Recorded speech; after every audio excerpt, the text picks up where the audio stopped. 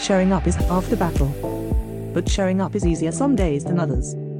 DailyShowUp.com is a podcast, a live stream, reminding you to show up, how to show up, and why it's important to keep showing up. And now, your host, Darren Persinger.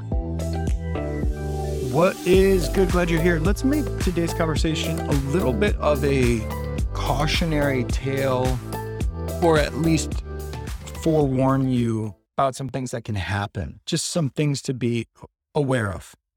As we go into more of some sort of shift, a correction in the real estate market, we definitely hit a bear market to bounce back over the last couple of days in the stock market, inflation, recession, based upon what your definition is, whatever.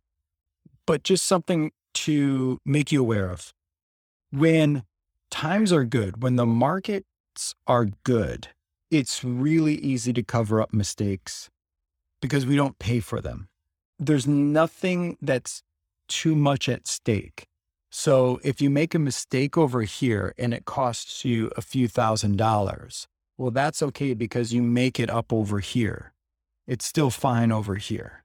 So let's say, like in a personal life, you being haphazard with your finances. You're not really putting money away for a rainy day.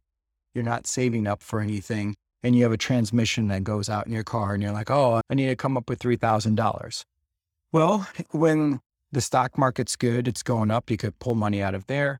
When real estate prices are going up, it's good. You could go do a refi. Just extreme examples here to just kind of set the tone. So you're fine.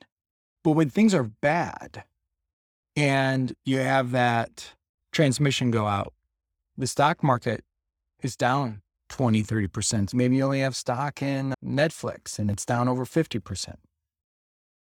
Your home value has either stagnated or maybe it's possibly dropped. So you don't have the equity to go pull out anymore. Those mistakes get exposed. You can't cover them up the same way. When the market's bad, you get exposed. In real estate, it might be like, I'm going to try some pay-per-click stuff with Google. Oh, that didn't work out. But that's okay because I'm still making money over here on my referrals and on my Facebook stuff and on my organic. So I'm good. But when the number of sales drop, when prices drop, and you spend that money, are you going to be able to make it up in one of those other avenues? Are you going to be able to recover from that? The biggest thing that I want you to think about going forward is, can you recover? Basically, that's the biggest thing. Can you recover? Be slower to think about the things that you're just haphazardly doing.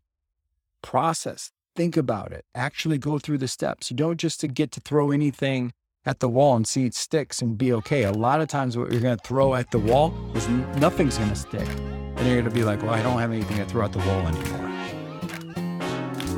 Thanks for showing up. But remember, showing up is half the battle. 3 things that you can do right now that are more than just showing up. Number 1, sign up for my emails, darrenpersinger.com/email. Number 2, subscribe to my YouTube channel, darrenpersinger.com/YouTube. Number 3, join Project Ritu, coaching for solo real estate agents, projectritu.com.